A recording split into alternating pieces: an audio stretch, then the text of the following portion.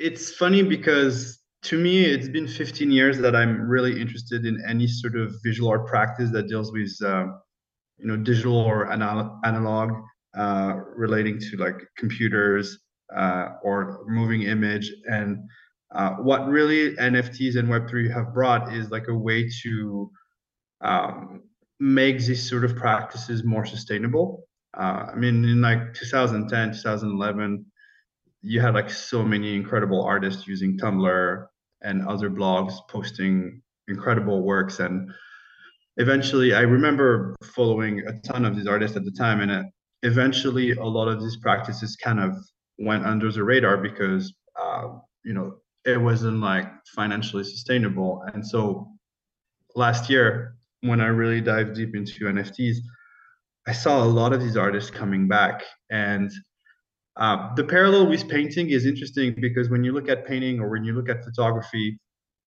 you're talking about like really medium specific practices. But even though within those medium specific practices, you see all these different use case, you see like all these different artists who are using the medium in a very specific way, in like a very unique way. And in a certain way, I look at computer graphics a little bit through that same lens. I look at, like analog video, synths, computers as these sort of mediums, and then you have like this gigantic array of practices using these different techniques or mediums and tools.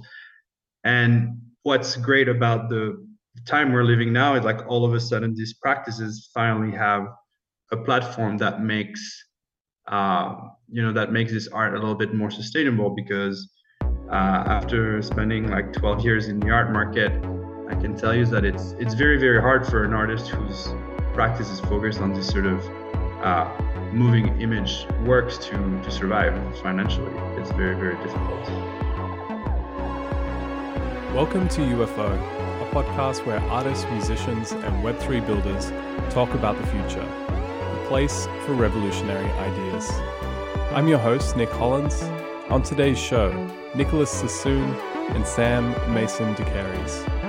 Nicolas is a Franco-Canadian artist using early computer graphics to create a wide array of pixelated forms, patterns, and architectural structures. His works have sold on Super Rare, Foundation, and Object, having been collected by some of the most notable NFT collectors in the space. Sam is an engineer who's into generative art, presently at Syndicate DAO and previously at Foundation, an NFT platform for artists, and at Rainbow, which is a crypto wallet. Together they are 2/4 of Gossamer, along with their friends Tim Smith and Feels. They are a collective who are collecting art together as a DAO. You can view their collection at gossamerdao.xyz, and to make it easy to find, it's also in the show notes at ufo.mirror.xyz. In this episode, we talk about art and the Web3 space, how technology is enabling new ways to create, collect, and support artistic expression, what kinds of art Sam and Nicolas are interested in collecting via Gossamer, about Nicolas' artistic practice and how he makes his works, and we zoom out on the industry. For a market cooldown for NFTs from the highs of 2021, recent news as NFT marketplaces decide to switch off creator royalties to 0% in a race to capture volume from NFT traders, it appears to the detriment of artists and creators. And we asked Sam and Nicolas about the advice they give to artists and creative people who are interested to get involved in the Web3 and NFT space. Let's take a moment to thank our sponsors helping to put UFO on the air, starting with Zerion. UFO is a podcast that brings together the brightest builders, creators, and founders shaping the cultural side of Web3, and Zerion is the perfect wallet for these active citizens. Zerion combines every corner of Web3 in a simple and intuitive app for self-custodial humans. Discover the hottest NFT collections, track your DeFi rewards, and vote in DAOs across 10 plus chains. Come along and check out their app on mobile. You can get started at zerion.io. That's ZERION.io.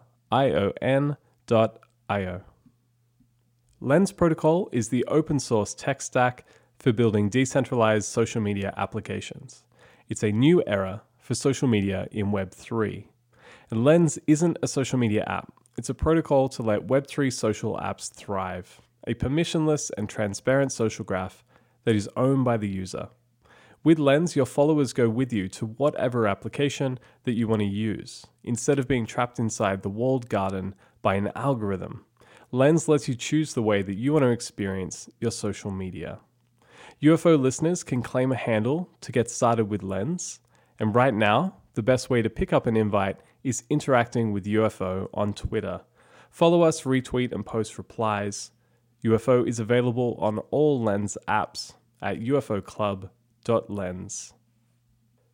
To discover links for artists, pieces, and projects we talk about in this episode, check out the post on ufo.mirror.xyz.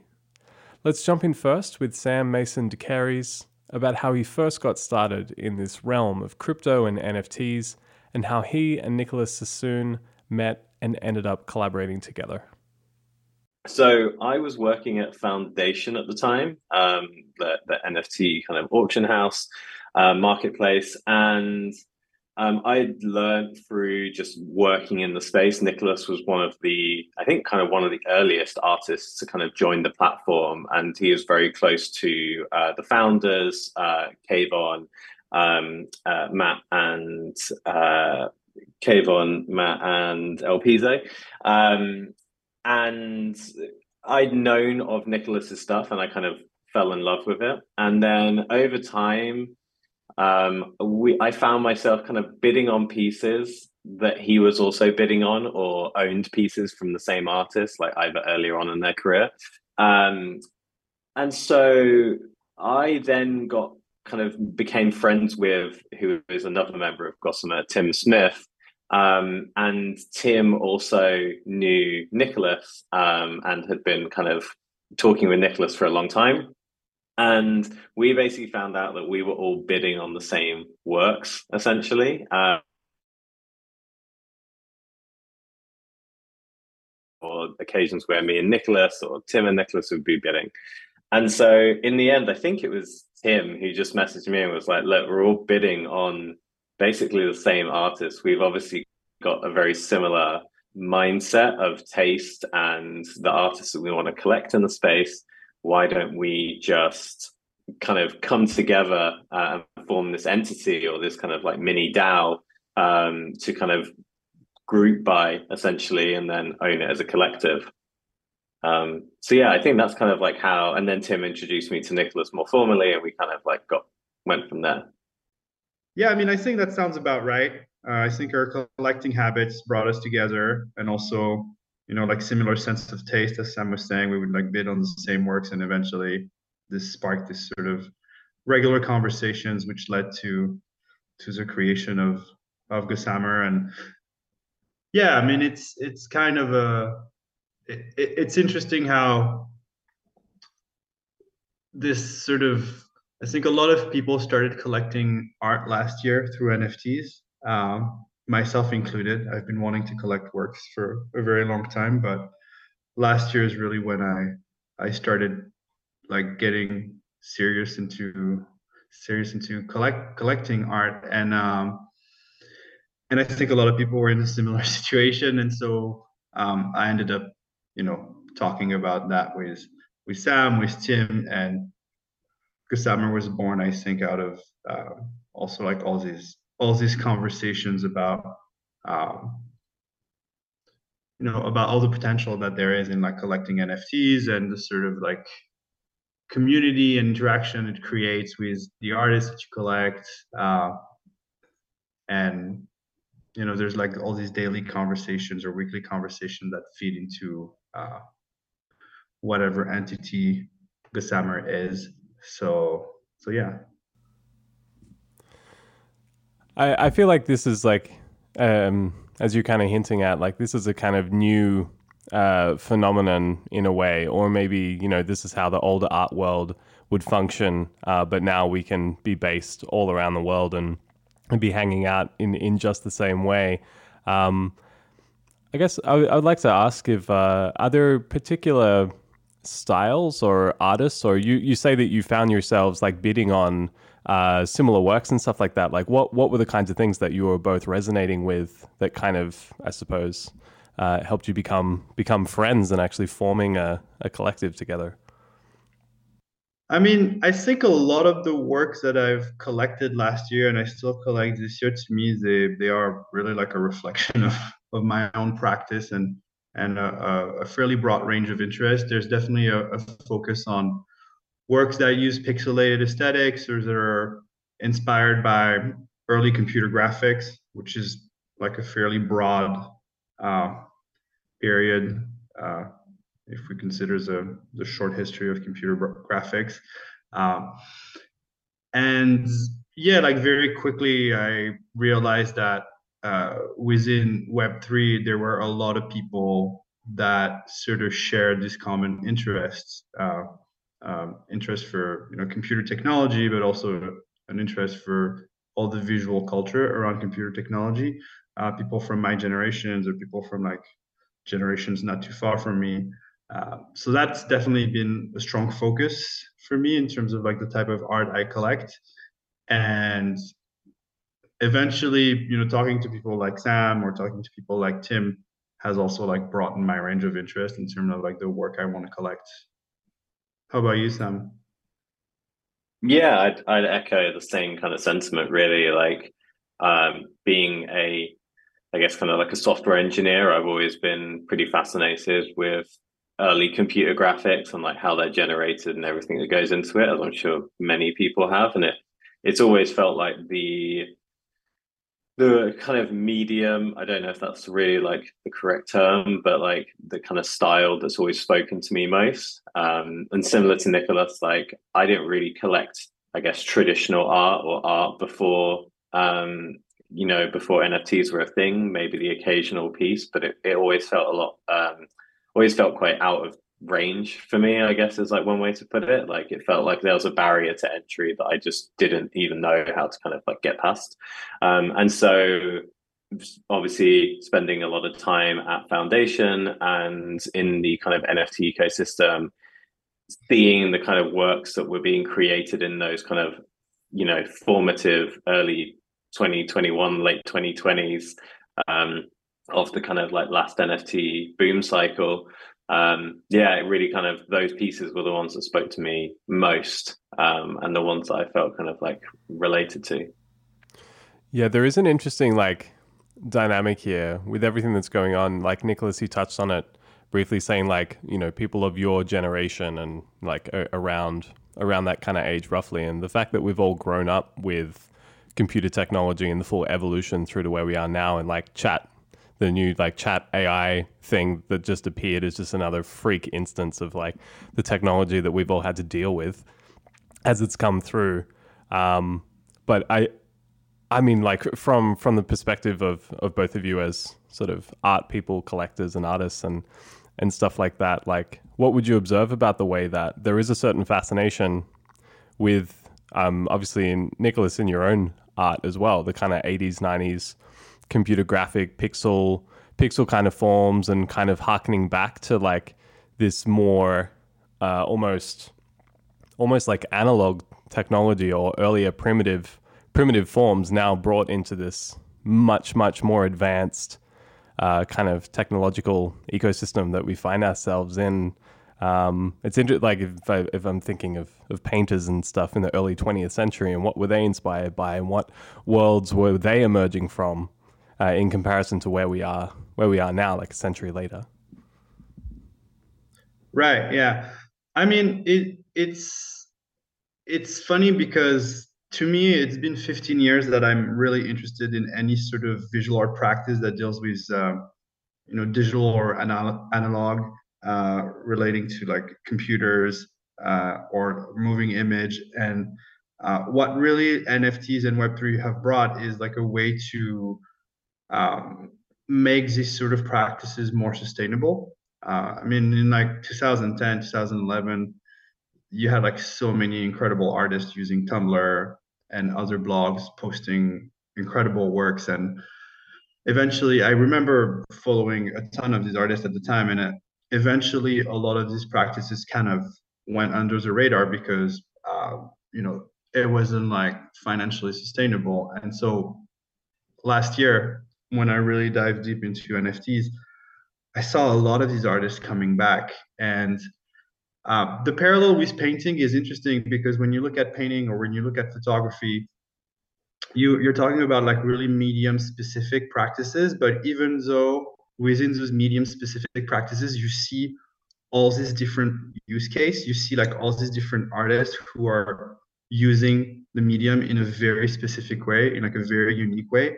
And in a certain way, I look at computer graphics a little bit through that same lens. I look at, like analog video, synths, computers as these sort of mediums, and then you have like this gigantic array of practices using these different techniques or mediums and tools. And what's great about the time we're living now is like all of a sudden these practices finally have a platform that makes that makes this art a little bit more sustainable because after spending like 12 years in the art market, I can tell you that it's very, very hard for an artist whose practice is focused on this sort of uh, moving image works to survive financially. It's very, very difficult. Sam, like, do you have thoughts in this realm as well, or comments that you would make? I mean, unlike Nicolas, like I haven't been. I'm not an artist. I wouldn't say like I haven't spent that much time in the space in terms of like creating art over the years. But I think for me, like what spoke to me about like I guess this particular type of art and like maybe why it resonates with our generation more so is like I grew up in the early days of this medium, right? So like I remember the first time like a computer arrived home and I'd sit on it and play these like point and click pixelated games. And I grew up not in a city. I grew up in the middle of the countryside here in the UK. So it wasn't like I had access to art galleries or museums or even there was a long time before the internet. And also like, my parents or my family in general weren't particularly like creative types. They weren't particularly interested in like the arts in that way. And so I didn't have much access to any of that growing up. And so these games that I ended up being able to kind of like, go and rent from Blockbuster over the weekend and like install, like spend 4 hours installing it on a Friday night. Those became like my interface and my kind of tunnel into like this form of art, right? Like computer game art or like computer generated art in general. And so to me, like, I guess there is that feeling of like, this is like the medium, like the native medium that was like born when I was a child. So there's that, I guess, sense of nostalgia that I'm always kind of like looking for. And me and Nicolas have spoken about it a lot of times, like on like text and stuff about like, I feel like a lot of his works, even, to me, they have like a sense of like nostalgia, like some of his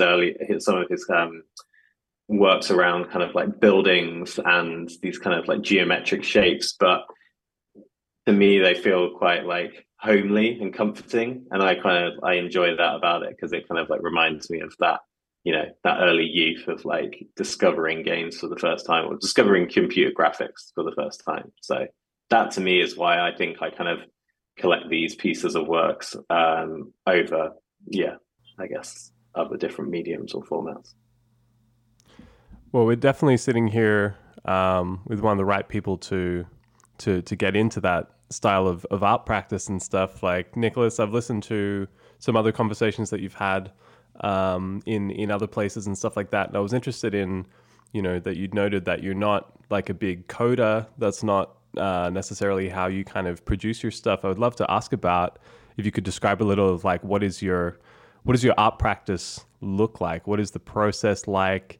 How do you, like if you look at your works across Foundation and other places, there's a through line between the pieces, but they're each quite distinct and of their own inspiration. I would love to get a sense of, what does that process and practice look like for you? Right. Well, yeah, I'm definitely like the worst coder on the planet. I've tried many, many times to learn code, and I could see all my friends like making progress while I was just like it wasn't it wasn't working out for me. I think my brain is not wired properly for coding.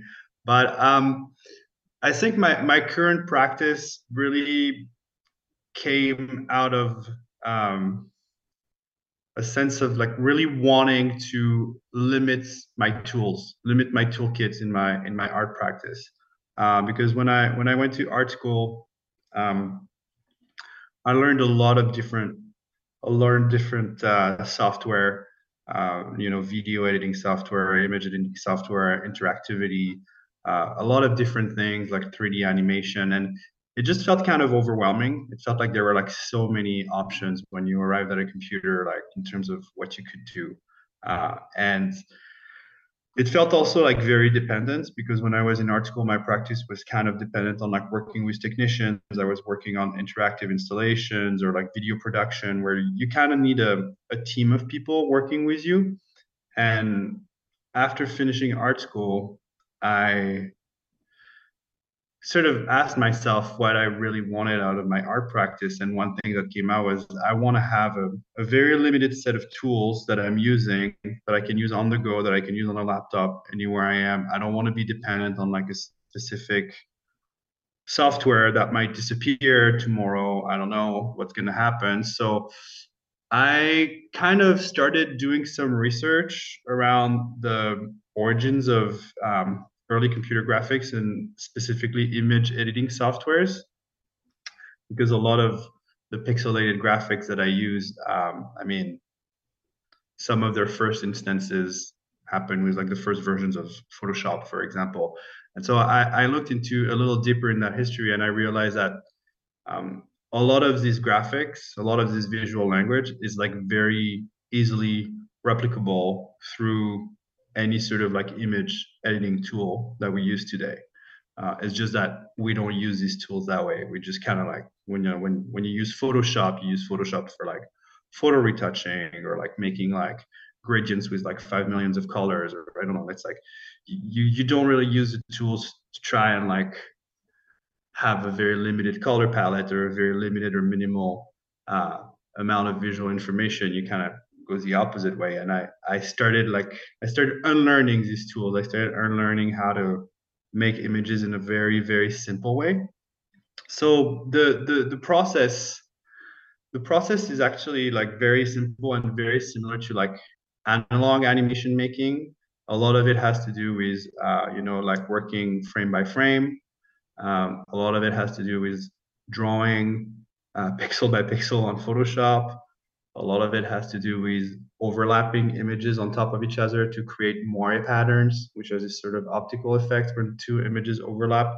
So again, it's a lot of metaphors that relate to the analog world, like um, like drawing lines or like drawing pixels or like overlapping two images, working with very limited color palette. But I use all these sort of analogies in a digital workspace. And right now, when I do my work, I use Photoshop, but I could use another software if need be. And that was kind of a that was really important for me when I started uh, formulating my practice, because I didn't want to I just felt like with computer technology, when you start working in a specific realm like 3D modeling or like video editing, you sort of specialize into specific tools. And if something happened to that software, you're basically in big trouble, because what do you do? Like, do your skills,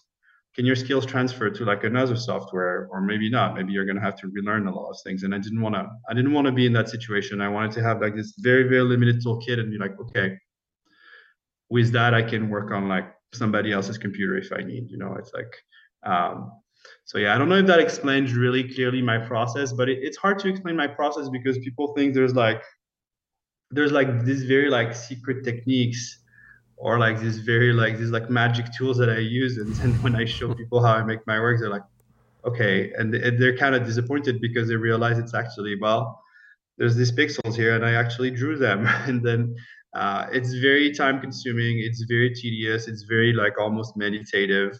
And yeah, that's kind of what I love about it. Yeah, that's fantastic. That feels a little like when, like, in the past, coming from the music world as I do, and I'll be meeting artists or friends who've just made a record or whatever, and like when I get to know their practice, it's like, oh, they're using Fruity Loops or something. Like, in credit, they made that whole record in GarageBand. It's like, what do you mean? How is that possible? Mm. But yeah, I think that like limitations is so important for creativity, and stuff like that. If you have everything, where do you start? I think, like, yeah, I really vibe with that. I'd love to kind of like switch gears a little, and maybe starting with you, Sam, about like exploring how did you both get into the space, into discovering the kind of, I suppose, joining the Web3 community or getting engaged with NFTs and stuff like that. Like, what were your what were your journeys in? How'd you get started? And I suppose, how did you trip into each other along the way? Yeah. Um, so I mean, I've been a software engineer in some way, shape, or form since I kind of got into the job market, if you will. And even prior to that, like as a kid, as I mentioned, like I was brought up around computers, even though they were the very kind of early versions of computers, I guess. They didn't have, all the bells and whistles that we're used to now. And so I've always kind of been fascinated by them. And then I found out about the first thing I heard about, like this concept of like programmable digital money, was actually back in about 2014, 2015, with a blockchain currency called Stellar, which is still going now. And I really like the concept of it. It was this kind of, they released an SDK. They kind of said if you, participated in the ecosystem, you could, they'd give you these tokens as they were kind of, or coins as they were known at the time. And they were worth absolutely nothing. Like they were worth nothing. They're just digital kind of files, or bits. But I found it really interesting as like an experimental hobby. It felt like it had this kind of like interesting use cases. Anyway, I kind of followed along, but nothing really kind of like flared up. I guess then Bitcoin kind of arrived on the scene shortly afterwards, or shortly before, but started gaining more momentum. And while I liked the idea of Bitcoin, again, it didn't really solve that itch for me, this kind of programmable money. It was like, it's digital gold. I get it. It's like, it's cool, but I like the tech behind it. But I wanted to be able to interface with it and interact with it, whatever it might be.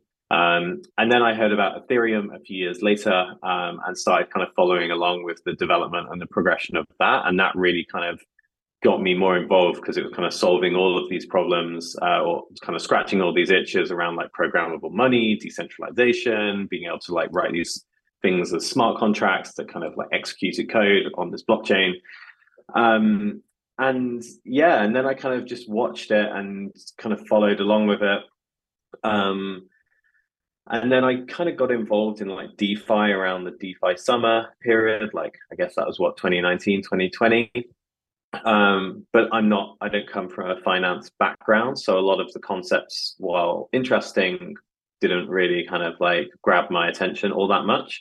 But towards the end of DeFi summer, I started hearing about this concept of like NFTs or art tokens and these like kind of collectibles that were appearing. And that was what got me hooked, because I've always worked, or tried to at least work very closely with artists or creatives in whatever role or job I've had. And so to me, that was like the perfect blending of like technology, this kind of nascent technology and nascent kind of format that was arriving in, and then also like what it was opening up to artists and how they were kind of utilizing it and using it.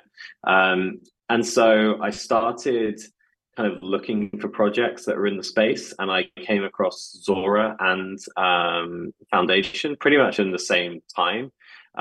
They were both doing similar things in the sense that they were doing these kind of physical, redeemable kind of items from artists, where you would kind of buy an ERC20 token and redeem the physical object.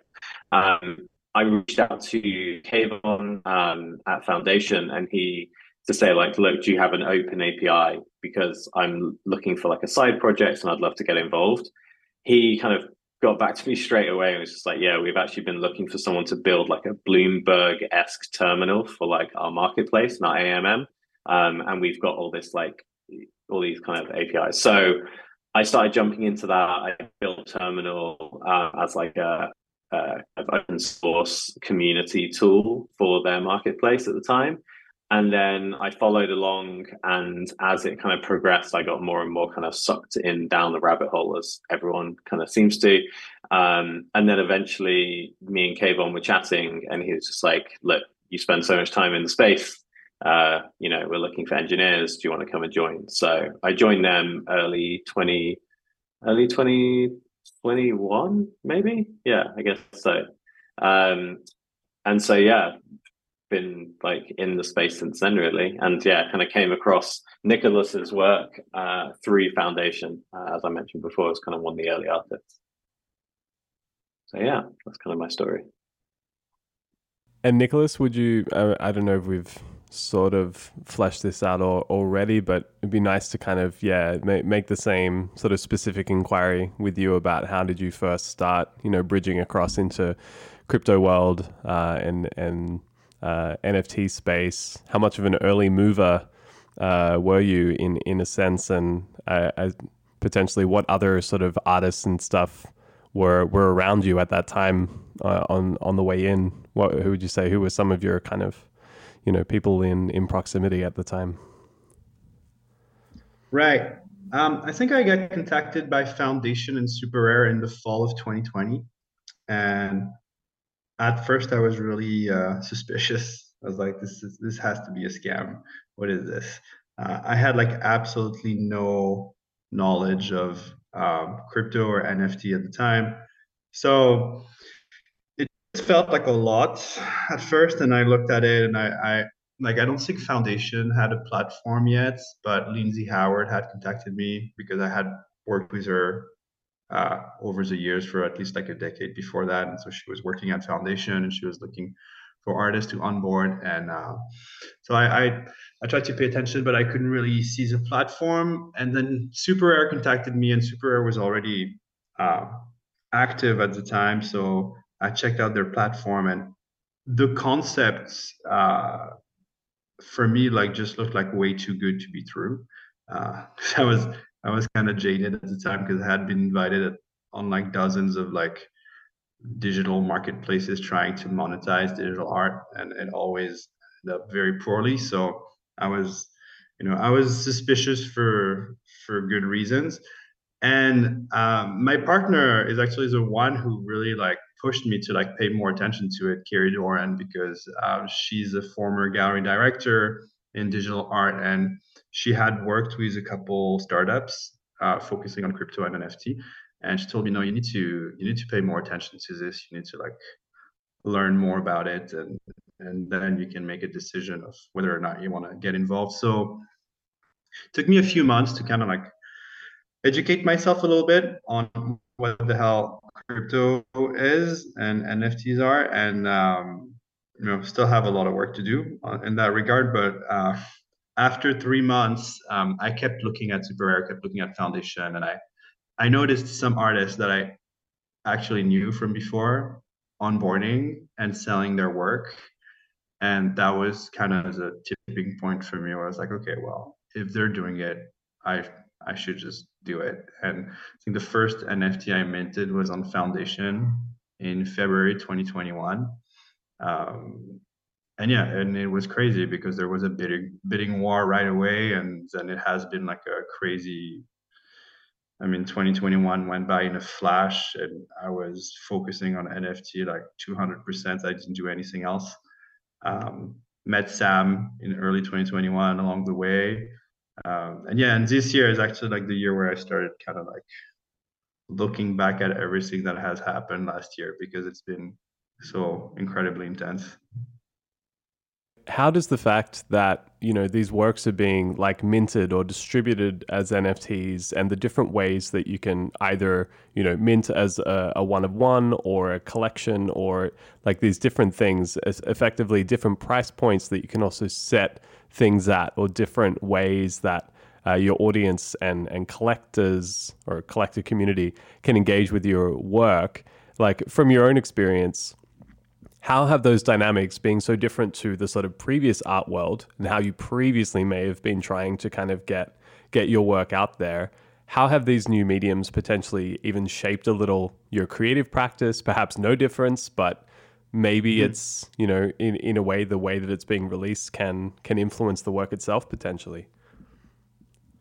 Right.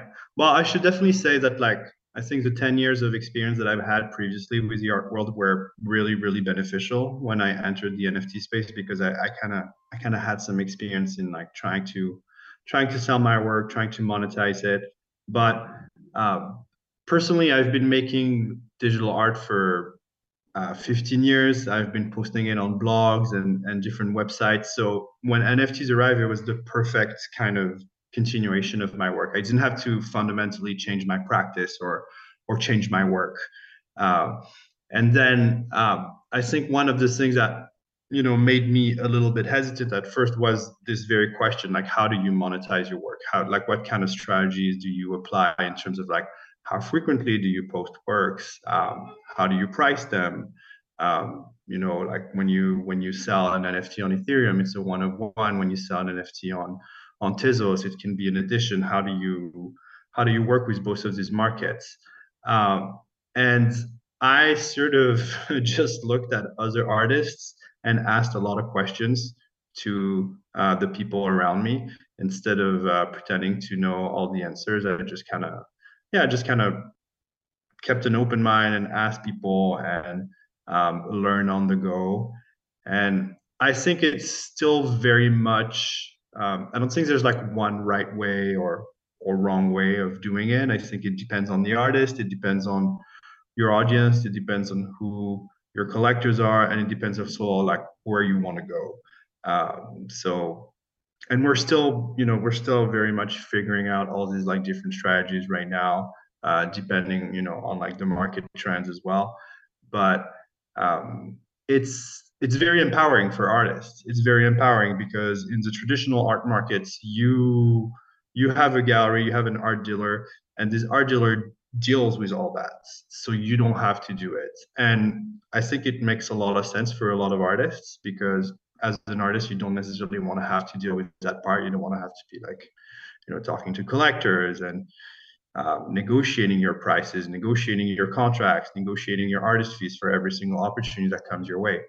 But for some artists, it makes sense to want to deal with that. And it is very empowering because all of a sudden you don't have this middle person, and you can really kind of determine the trajectory of your career, determine your price points. You can meet your collectors, you can go hang out with them if you want to. Whereas like in the art world, you very rarely talk to your collectors. So yeah, I think it's very empowering, and it impacts your workflow, obviously, because it adds another layer of work on top of everything else that you need to do. But personally, I really appreciate it, because I think I always had this sort of approach to my practice of doing a lot of different things and trying to be as independent as possible. So it's been an incredible blessing to get into that space.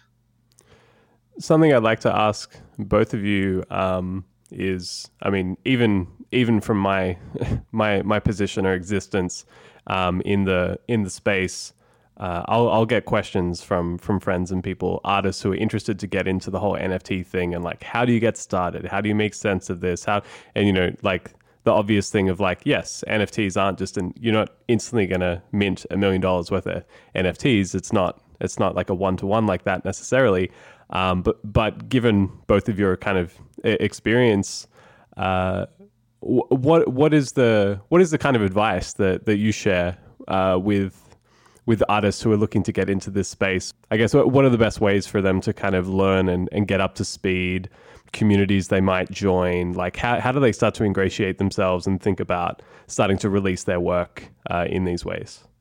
I guess my perspective is going to be from a obviously quite a different lens than Nicolas, because he is an artist, an established artist, and I'm sure he knows lots of artists who he's spoken with, and I'm sure a lot of them have come to him. But while I was at Foundation and I kind of put my, I guess, face out there that I was like a representative of it in social media and such. Last year I was um, yeah, pretty like inundated with lots of kind of messages, DMs from people getting into the space. Um, I think, yeah, I think like the reality now is like you can't really get into the space thinking you're just gonna put something out there and something is gonna sell for $1 million or even like multiple $1,000 initially at the moment. Like it just doesn't work like that. I think having having a practice like in the outside of Web3 is probably like the most core part of um, probably one of the most core parts. Like you can't imagine to just be getting started in space and jump straight into Web3 and creating art for the first time and then expect it to just go like bananas. Like one of the biggest questions or the most constant questions I was asked is like, how do I get collectors to see my work? Because unless you have that network, unless you have that audience of pre-existing fans, or unless you kind of like embedded yourself in those social circles, it is going to be really difficult for people to see your work. It is going to get lost in the kind of deluge of everyone else's work.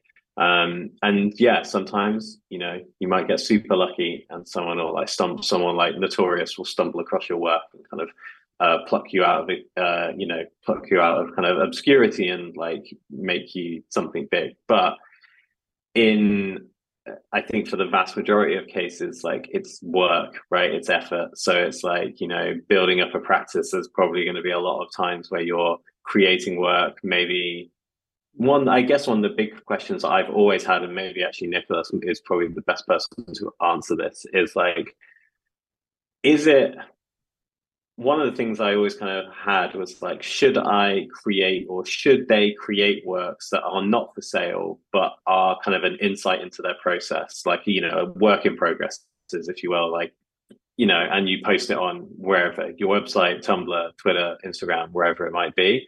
And it's always kind of like, and then once you get to a certain level and maybe you've built enough of an audience, you can start to then mint pieces of work that are either new or maybe pre-existing. And I guess like that I don't have the answer for, and I'm not sure if it's even like kind of socially acceptable in the artist world to kind of like post work in progresses or post kind of like works of art that you aren't planning on selling or have no intention of selling. So I think I'd probably bounce that question to Nicolas. Like, have you have you seen or yourself like seen artists post works to kind of build up an audience without any intention initially of like selling or minting that artwork? Yeah, it really depends on the artist. I mean, I've onboarded a lot of people last year, a little less this year.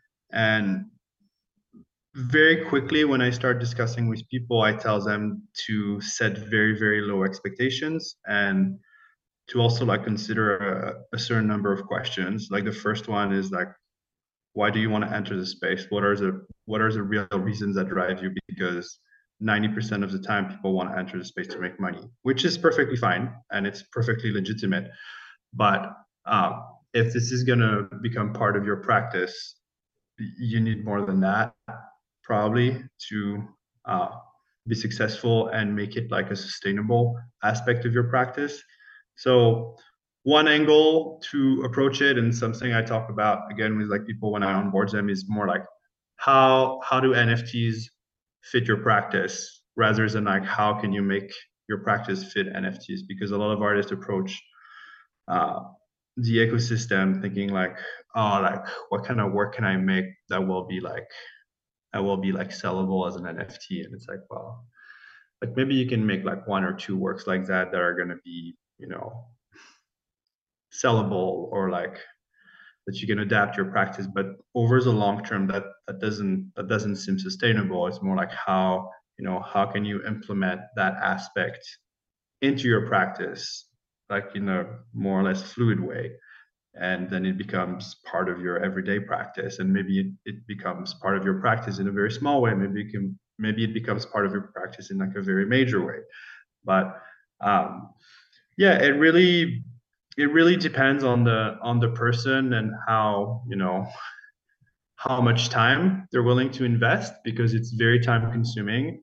Um, there's a couple issues that always come in the way of onboarding artists. Like the first one is discoverability, and the second one is just like the social aspect of NFTs, and they're kind of very closely connected. There's a lot of noise when you go on like any NFT marketplace. So like to get your work seen is like, as Sam said, it's very hard. And I think one of the answers to that is the social aspect. Is more like, do you have any friends who are into that space? And if yes, they can be your entry points. But then if you want to make this whole experience even worthwhile for yourself, it's important to kind of connect with people in that space, because they're going to be able to, answer some questions. They're going to be like here to like discuss with you of like a variety of topics relating to NFTs. They're going to, send you links on like different platforms, different artists, etc. So it becomes kind of a community, like I think when you work in music or when you work in arts, and maybe when you work as an engineer as well, you become part of certain communities, right? With who like you exchange with peers, you kind of like go to like social events, or you become part of like these little like ecosystems or these little bubbles. And I think for NFTs, that's very, very strong, because we all live in different places in the world. We all connect through our computers. So like Twitter becomes like a very, very important aspect of like discovering new artists, or like talking to other artists, connecting with other artists. And you need to kind of spend that time. So a lot of the onboarding that I do, it happens in several stages. We have like a first meeting where I just like lay it all on them, and then if they come back for a second meeting, then it's like, okay, you're probably gonna make it work somehow. And yeah, and it's very surprising, because sometimes I've onboarded people where I was like, oh my god, like their work is so amazing, it's perfect for NFTs, and you realize that the person doesn't really doesn't really enjoy it, and doesn't really connect, and doesn't want to spend that time, like digging around on like social media or on like NFT platforms, or like connecting with people. And sometimes I onboard someone who I feel like is probably not gonna connect with all that, and they actually like dive really deep in it. And as far as like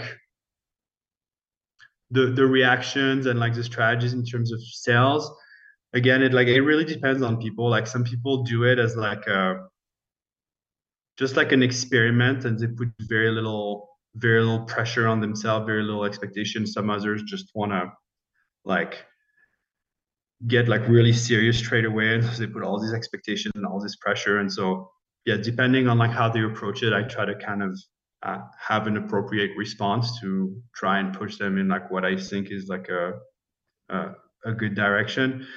Yeah, there's no easy way to get into it. It's like I think it's and it's probably one of the obstacles of NFTs in general. It's just like the learning curve is really steep at first.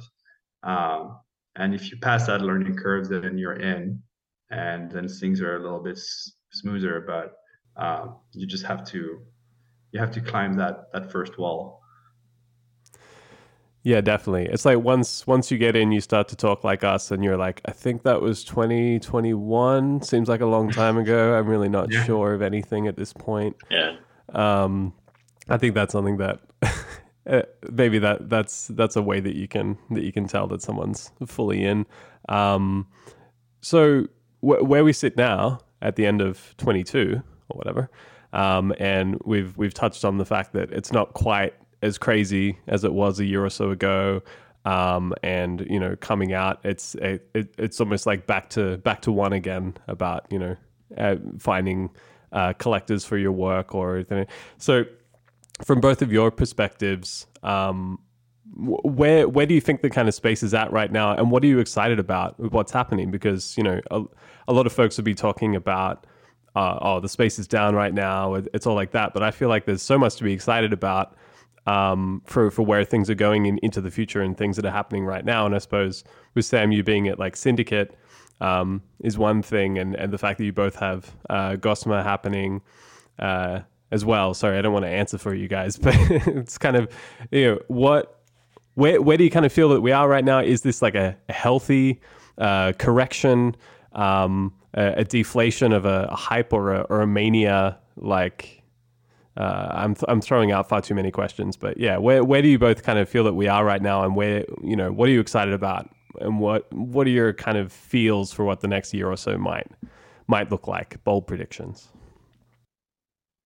Yeah, I think so I wasn't in attendance at Art Basel this year, but the vibe that I got from people who were there and attended and came back was that it was a lot quieter in some respects, in terms of, you know, and I guess it's like how much kind of emphasis do you place on like Basel being like a key kind of like weather vane in the ecosystem. But it definitely felt like the people that were coming back this year were kind of saying that it felt more chilled. There may be less people there, less kind of hype. Maybe some more established projects were like in larger attendance there now. So I think that's kind of interesting. I think for me overall it is good. Like I was getting to the point last year where it was just exhausting, like to keep up with everything. It was, you know, if you fell asleep for, you know, you went to bed and woke up in the morning and suddenly like 5 different massive things had occurred overnight, and you suddenly had to like play catch up all day, and then you're 5 hours behind what else is going on. So for me, like in a kind of very selfish way to maintain my own like mental health and energy, like it feels good that we're kind of in this kind of whatever you'd want to call it, downturn, capitulation, like of the market. I think for me, it's quite interesting. The thing that I've noticed is that it was inevitable. I feel like it was inevitable, but like NFTs are obviously now like splitting, right? So you see marketplaces like Blur and OpenSea and Uniswap that are very much kind of specializing in the 10K collection, PFP projects, whatever you want to call it. And it's that kind of like trading platform. Whereas I feel like, you know, platforms like Foundation are still very much focused on the art, the one of ones, the kind of like, or the small kind of collections being brought out by artists. And I think that's really interesting. I think we're going to start seeing that fragmentation of like what an NFT is just the underlying technology. It doesn't like mean whatever it is. I think we're going to see that. I think it's really interesting to see kind of like the route that Zora are going down with like Nouns Builder and like using NFTs as like a, you know, as an access to a community or kind of voting rights on a community, and how that plays out. That I find quite interesting. And then also like, you know, a Syndicate itself has its own ERC 721M, which is like a modular kind of collection or modular contract that allows you to kind of extend it. So it's interesting to see how like all these different use cases of 721s are playing out.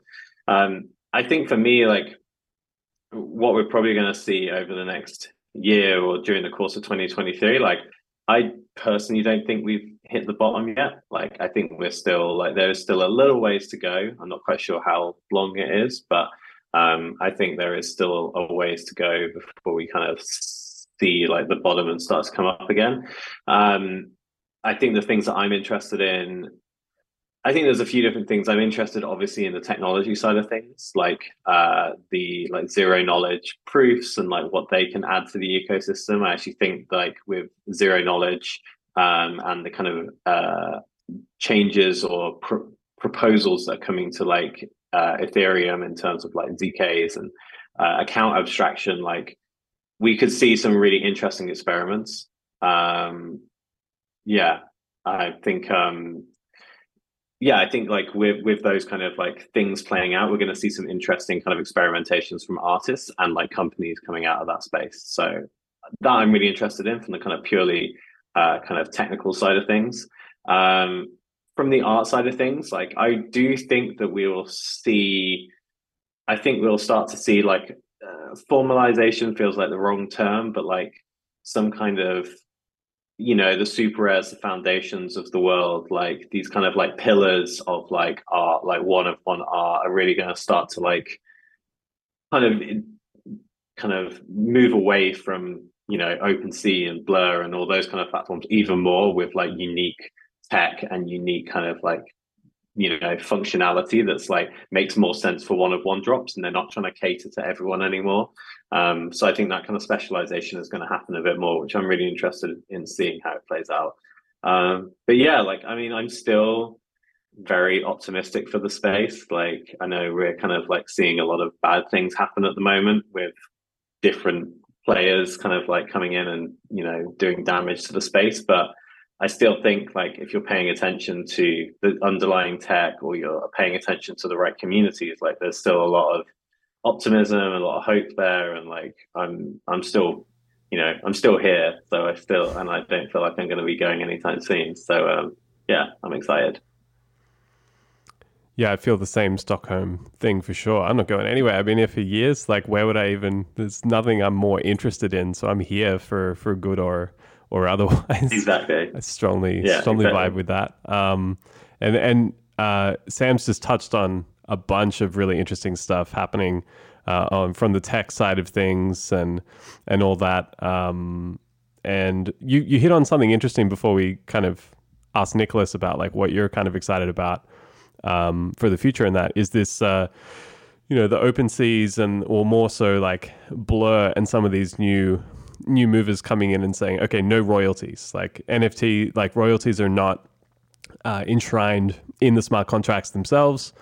So we're just going to kind of snip that bit off, which has kind of been a core tenet or part of the narrative of artists and creatives in relation to NFTs is that it's all done in code, and you'll get a 10% or whatever percent royalty on all resales of your work off into the future, and it creates quite a healthy dynamic between collectors and artists themselves that the artists can continue to benefit if they become a massive success over the coming years. So this has been quite a thing over the last couple of months in the space.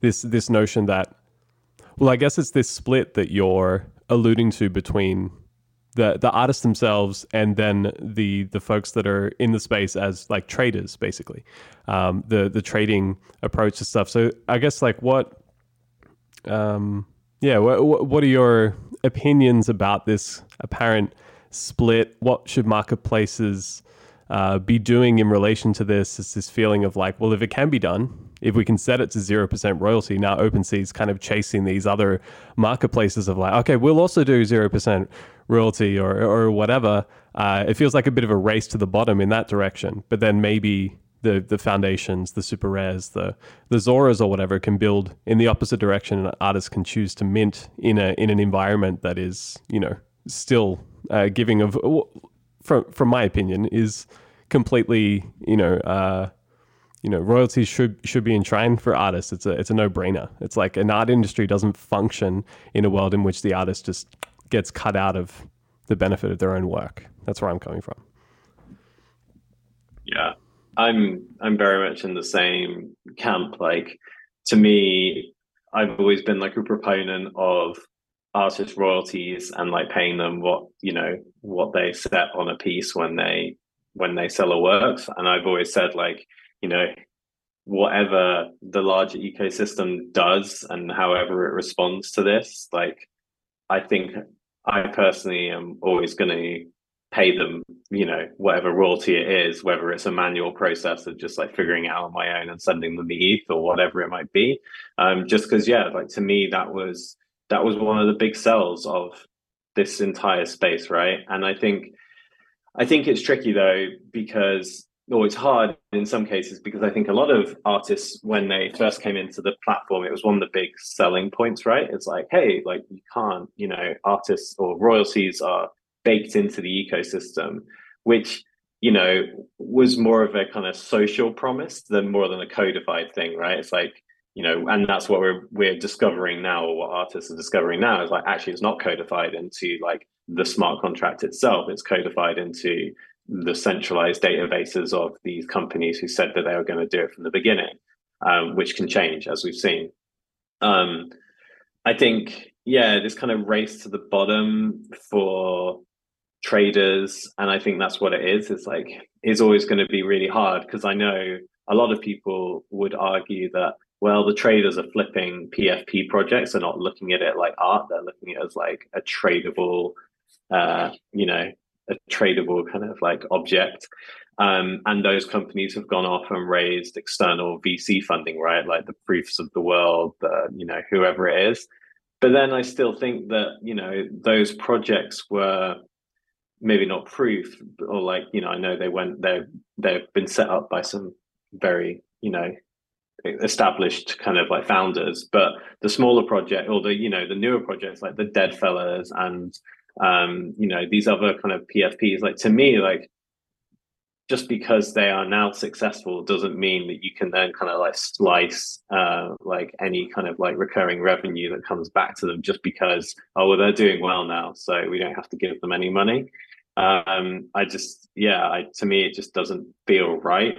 I think it's not being helped by the open seas of the world and like these other kind of exchanges that are kind of being to me like pretty hostile about it. Like it looks like the way that OpenSea, the way that OpenSea is doing it now is basically saying like, if you want royalties on our platform going forward, then you have to add this code into your smart contract that basically disallows you from selling or trading on any of our competitors that we deem like not good for the ecosystem. But it's like, what does that actually mean? Like it's it could be anything. So to me, like that is just like has been like a pretty outright hostile move, and it moved extremely quickly, in the sense that it was kind of launched on people and they had a week to decide what they were going to do, and like the way that they kind of gave this code out was like largely untested, and they didn't really explain what the functionality was doing, and yeah, to me, it was just like, I understand these are companies that need to do things, and there are competitors in the space who are coming after them, and it is a race to the bottom. But then it's like, if you can choose to not pay royalties, then I should be able to choose not to pay your fee from like trading, right? Like it's a really simplistic view of it, but it's like, if you're taking that choice away from me, then like, why can't I choose to not pay you? And like, it's a choice, and like good people will choose to pay the fee and the royalty. And it's just like, that's what annoys me the most, is like, it's just a real like smash and grab on the entire ecosystem. So I'm for royalties. I would like the marketplaces or, the foundations, the Zoras, the kind of the players out there that really, are building these new worlds to come up with like good established ways that like royalties get paid irregardless. I know it can never be in the ERC 721 spec, but like I would like there to be some kind of like research into like the other options that are available. Absolutely. And Nicolas, like, what's your kind of take on this philosophically and also pragmatically? How in the loop have you been with this sort of debate going on over the last couple of months? What's your kind of view on what Sam's talking about here? Right. Well, I agree with Sam on like pretty much everything, and I also think that like what is happening right now in general in terms of like the market trends and how slow it is, I see it as a good thing, because as Sam was saying, like last year was it was completely unrealistic to think that things would stay like last year. I think like 2021 was like I don't know, like mass hysteria, and then like we had to like come down from it. And I find myself much more at peace now working, and I find myself with much more perspective on things now, because there's time to breathe, there's time to think about projects, there's time to like conceive things, uh, and the people who are still active in the space, I find, or are coming to the space now, are coming for the right reasons and are excited for the right reasons. um, so as far as like royalties go, I mean, it's obviously super disappointing to see like what OpenSeas and like a lot of other marketplaces are doing, and it's definitely a race to the bottom. And part of me thinks, well, let them race to the bottom, because once they hit the bottom, maybe like things will go back up. And another train of thought is kind of going back to like what Sam was saying, in the sense that like when we talk about NFTs, we talk about a lot of different communities. Some people are here to trade PFPs and collectibles. Some people are here for the art. Some people are here for both. Some people are here for like the technology and like fundraising and activism. And we're starting to see this fragmentation becoming more and more apparent. And like the things I'm excited about personally is to see artists and people who care about art um, size the means of productions and create their own marketplaces and create their own tools to serve their own communities. Because at the end of the day, I don't think it's realistic to like, for myself at least, to like place too many hopes on platforms like OpenSea, for example, because uh, they never really had like a very strong inclination for art to begin with. Like art is often used as like a marketing term in NFTs, but when you start looking at things, you realize that usually it's just like a vessel for promotion and marketing, and it's not really like there's no there's no beliefs or care for art behind it. So what's exciting now is that you can sort of like see through all that landscape a bit more clearly. You can see who are the players that are actually like really like interested in art and want to like work with artists despite the market trend. And it becomes more apparent, and it becomes more easy to read, because last year it was just like this craziness and everybody was making sales. So like you would work with like different platforms, but you didn't really know like what these platforms were really about. And now it's becoming a little more, it's like when things go south, like you kind of start seeing like what people are made of, really. And so it I feel like it's sort of good in that sense, because you can kind of identify platforms. But there's lots of initiatives right now that I'm excited about. I mean, like there's like collectives like Refraction DAO, who are like working with artists and doing amazing projects. And they've been doing an exhibition at Miami Art Basel right now, who was like probably were like the best one in Miami, or among the best one. They've done something for NFT New York last year, who was also like incredible. And I see a lot of initiatives like that, like smaller structures, who are like focusing on artists, who are focusing on creating exhibition, who are focusing on the technology in a meaningful way. And again, 2021, I think, was like, for me, it was like this moment of like everything felt like a novelty, and there was um, this sort of like hysteria, or like feeling of bliss and excitement and enthusiasm for everything. And now we're kind of like coming down from that and looking at things a bit more carefully and trying to put more meaning into it, and trying to put more purpose and intention into it. Not that like everything that was done last year wasn't like meaningful and purposeful, like quite the opposite, but it just felt so exhilarating that it was hard to really sort of filter through everything.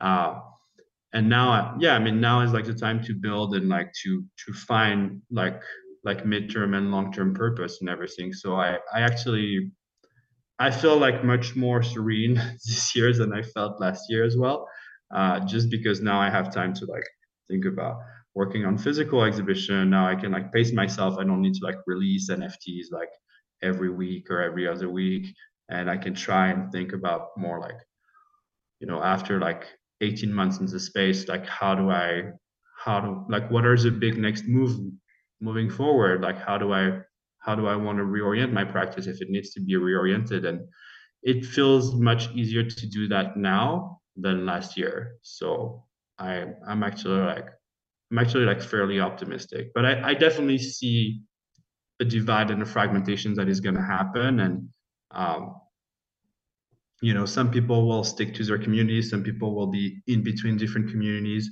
Um, and I find that quite hard to predict because I'm sure there's lots of people right now who are building like incredible uh, platforms and tools that I'm not aware of, that not a lot of people are aware of, and that are going to change the landscape of the space in the coming months. So we'll just have to wait and see. Yeah, definitely an environment not for the faint of heart, and an environment of constant change and surprises, many of them positive. And endless novelty. It's a big part of like why I will never leave. So yeah, Nicolas, I've just seen like on your Twitter in the last couple of days and stuff, you were sharing like images from Art Basel and like massive physical installations and stuff like that. You were showing your own work as well. Love to ask about what experience was like, and what other artists were involved. Like what did you experience? What other things did you were you excited to kind of see there, and how did it feel like your work being like shown in some of those exhibitions? Because it looked amazing even on a highly squashed image being posted on Twitter. It looked really cool. Right, thank you. Well, I showed some works at Art Basel through Refraction DAO, and that was great. It was like a big group exhibition, and the exhibition design was fantastic. I wasn't there, unfortunately. I didn't get a chance to go, so I just had to look through my Twitter feed, through the photos and videos to kind of enjoy it. But then I worked on like a smaller event here in Montreal with a few artists who are very active in the Tezos community, and we sort of like quote unquote curated a selection of artworks from our Tezos collection, and we showed them in an artist run space here. And that was really exciting, and that's the part that makes me feel quite optimistic, is the fact that these sort of events can happen fairly easily, where like the community gets together and shows the the richness of the art that is being created through this ecosystem. And that happened Saturday, 2 days ago. That was like really, really exciting. Yeah, I mean, it's kind of nice because it goes back to what I used to do a lot more before NFTs, which is working on physical events and creating a space for people to meet in person. And when you deal with NFTs and Web3, this sort of event feel very, very meaningful, because all of a sudden you get to meet these people that you've been talking for like a year or 2 years, and there's so much excitement around it, in particular in the arts community, and in particular in the Tezos community, because it's such it's such a unique community in the sense that like most artists are also collectors, because the price points of artworks are very low. So there is this sort of horizontality between like artists and collectors that is like really, really interesting. Um, but yeah, I mean, I feel like this kind of events are going to happen more and more now, whether it's on connected to like the Tezos community or like the Ethereum community, and um, that's kind of what I'm looking forward to this year and next year. Yeah, so obviously that was like some cross wires on my part, like seeing that exhibition that was not, but like what I saw on your Twitter and stuff. Oh right, yeah. I just saw you in a space and like put the wrong dots together. But yeah, like before we jump from this episode, I'd love to touch on, maybe this is a good way for us to like ride out into the sunset. Talking about what are your plans for Gossamer. First of all, am I pronouncing that right? Could someone correct me before I ask this question? I don't know if there's a right way. What's the right pronunciation for gossamer? Sam, I don't even I know. don't know. I say gossamer, but yeah, I don't know if there's a better way, but yeah, Well, you're the creators of it, so or correct way. happily lean into Yeah, that. I feel like the word is used a lot. I mean, I'll say gossamer, but I know Nicholas, you sometimes pronounce it differently, don't you? In another way. But I pronounce it differently because I'm French, so then like I French, sort of yeah. like mispronounce I mispronounce a lot of words in English. Uh, but it's funny because we've talked so much with Sam and Tim about Gossamer, but like we usually just talk through text. Of So course. we actually like never really got to like I never really get to hear them say the word Gossamer through voice, so I don't really know what's the right pronunciation. That's pretty funny. Let's just say that all pronunciations are the right pronunciation, and it's fine. Exactly, It's an exactly. open an open Let's go with that. pronunciation. So yeah, what are your plans for the project going forward? What are you excited about?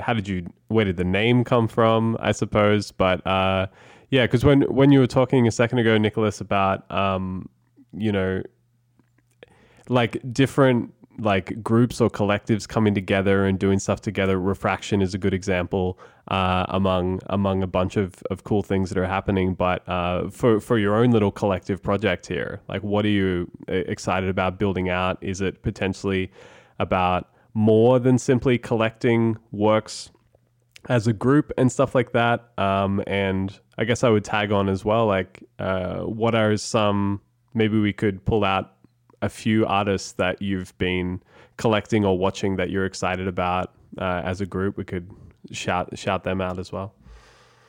Hmm. Yeah, I mean, I think like to me, first and foremost, Gossamer is like it's sort of like a group of friends, and it's like people who I want to exchange with on like a daily or weekly basis. Like we talk very frequently with Sam and Tim and Fields, who's like the latest addition to the collective. Um, it's been, one thing that's really hard with NFT is discoverability, and so with the four of us constantly looking at Twitter and looking at different NFT platforms and looking at the news, it's kind of like a way for us to exchange on like a very regular basis on like what we've seen and what we think is interesting and what we're excited about at the moment, whether it's art or whether it's something else. Um, I think the way the collective started was very, very spontaneous with no like big plans ahead, but that also means that like anything is possible. And that's what I find exciting. So we've talked about a lot of different projects and exciting initiatives, but I don't know if we're going to make any of them public yet because none of them is really fully like activated. But to me, what's exciting is the fact that like we can keep collecting works that we love and that we can keep. I think a lot of DAOs that collect online do it, sometimes like in a fairly strategic way or like in a fairly sort of like selective way, like a speculative way. What I like about Gossamer is that we sort of have like a kind of like an identity visually that really kind of fits our respective tastes, and that's really the sort of like the criteria when we collect works. We collect works that we're excited about, and we want to support this artist, whether they stop making NFTs tomorrow or like they have like a crazy career. Um, and that's something that I feel very strongly sort of like connected to in terms of ethos and in terms of like collecting habits um, because I think a lot of exciting work is being put out there, um, and these artists need like collectors who are willing to just like take a risk and collect their work and support them and give them that little boost of validation to like push them to like create more and make more work. And yeah, and I hope there will be, I hope we see more collectives like the Summer, and I'm sure there's a bunch of them out there that we don't know of. But yeah, that's what I'm excited about in a nutshell. I think it's just like to keep collecting like that, to, any project in the future that would happen with Sam and Tim, I would be excited to do. So we'll just have to wait and see if any of them is gonna happen sooner or later. But yeah, I don't know. How about you, Sam? Yeah, I feel very similarly. Like to me, the one thing I love about Gossamer was almost the fact that there is, we don't put any pressure on either ourselves or each other. And I think that was a bit of a kind of a bit of a balm during the last bull cycle, because it was so crazy in every other dimension of the space. Having this like group that we could like go to and just chat about art, and if we're interested in buying it, then we could take it further. Then it like relieved. It was like, yeah, like a release valve for all the pressure that was like building up in the space. It was like, okay, I'm buying this because me and a group of others, like-minded people, enjoy it as well and want to support the artist. Not some like, can we flip it? Is it going to get bigger? Like it was like quite pure intentions. Like we don't, you know, I don't think we have any plans on selling any of our pieces for the foreseeable future. And it's like purely an act of kind of collecting and kind of curating, I guess, our own little world inside of this space. And yeah, I mean, it was, it started off as just the three of us, myself, Nicolas, and Tim. But recently we brought in Fields, who's a really great artist unto themselves. I'd highly recommend you kind of checking them out. Like I love their work, and that is again why we brought them in. Like we all like their work. We bought their Genesis piece on Ethereum. We speak to Fields both individually, like all of us have spoken to them over the last year and a bit since they came into the space, and it just kind of felt right when we're like, sure, we just bring them in. Like this is another like-minded person who buys. Who wants to buy art in the same way. So yeah, Fields is the latest member. But yeah, as for like projects, like yeah, exactly. I echo Nicholas's statements. Like I would gladly jump at the chance to get to work with any of the members of Gossamer, either individually or as a group. But in the same regard, I think we hold each other and ourselves to like quite high standards, and I don't think we'd do anything that was like half thought out. Like if we did it, we'd want to be all in on it. So I think, and we're all very busy people. We all have jobs and lives and stuff like that. So I think it's like finding the time for that. We wouldn't want to put too much pressure on each other and ourselves. So yeah, I mean, other artists that like I'm a big fan of, and actually like some of these artists we don't have any pieces of. Like I'm obviously a massive fan of all of the artists that we've collected. But I think like I'm a fan of like Varquito Garcia, has just put out like a small collection. Like love their work. I'm a big fan of Oroku. I believe that's how you pronounce it, which has like a very kind of ethereal. And then also another one, which again I'm waiting to get a piece for, is M Suksu. Has these like kind of gradients with these cute little eyes. That like are on all their things. They're like, yeah, Miguel Cruz is the artist's actual name. But yeah, you can find them on, I think, Foundation under M underscore Suksu, SUKSU. But yeah, I love their work as well. I'm a big fan of it. So yeah, that's my kind of like my kind of picks at the moment. But I'm very much into kind of hypercolor kind of pop things at the moment. Yeah. Because it's so dark here in the UK, and it's pretty miserable. I need to like get color into my eyes from any other source I can.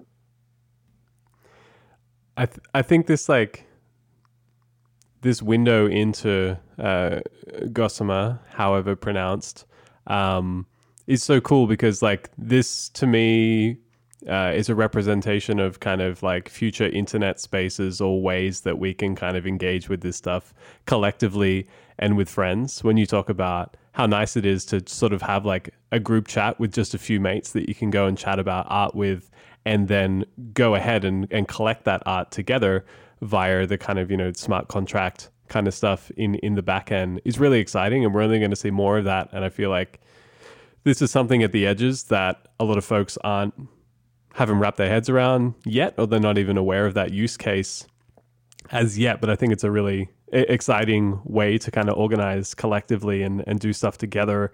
And rather than being like, washed out in huge discords with many thousands of people, and it's difficult to interface with that. And maybe we can touch on that really quickly, Sam, like through something like Syndicate, how folks can spin up things like this for themselves. Like what would be the kind of like explain like I'm five for Syndicate, and what this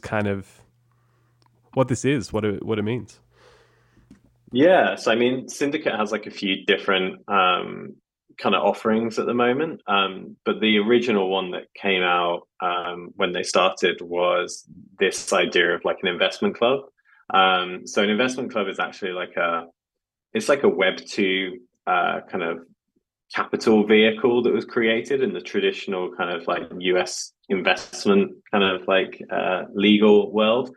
And it was basically a way for people to kind of come together as a group and invest in, stock and stuff like that might otherwise be out of reach.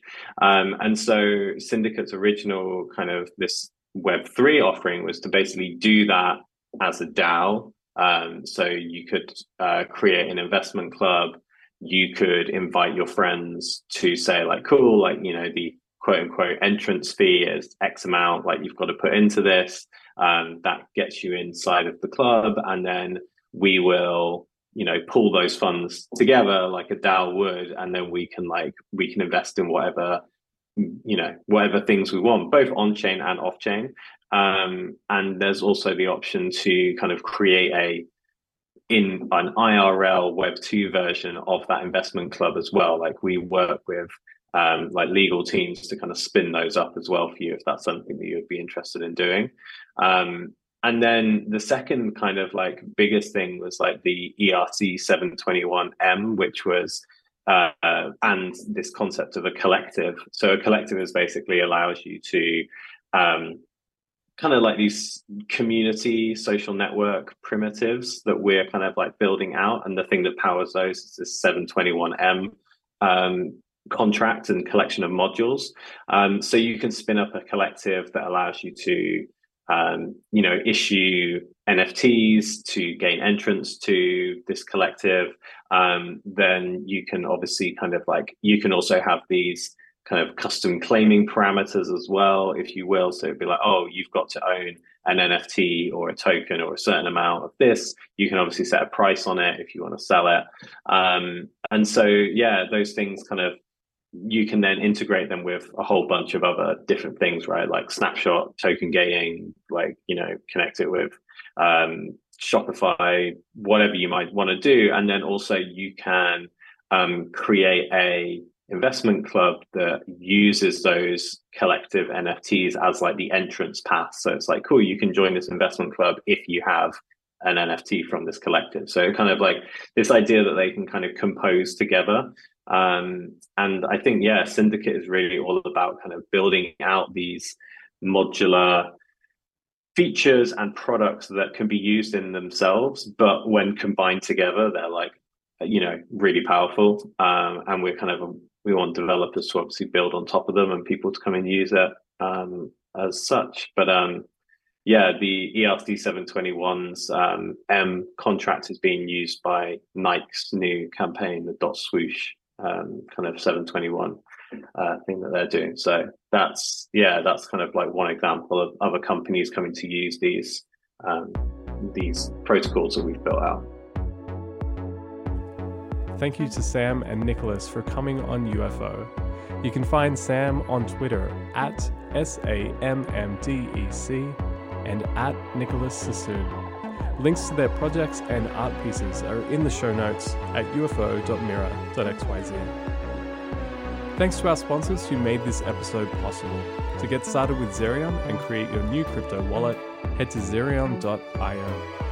To join the Lens ecosystem and explore the future of Web3 social, be active around UFO, engage with us on Twitter. Subscribe and collect our NFTs at ufoclub.lens. This is Nick Hollins signing off from UFO.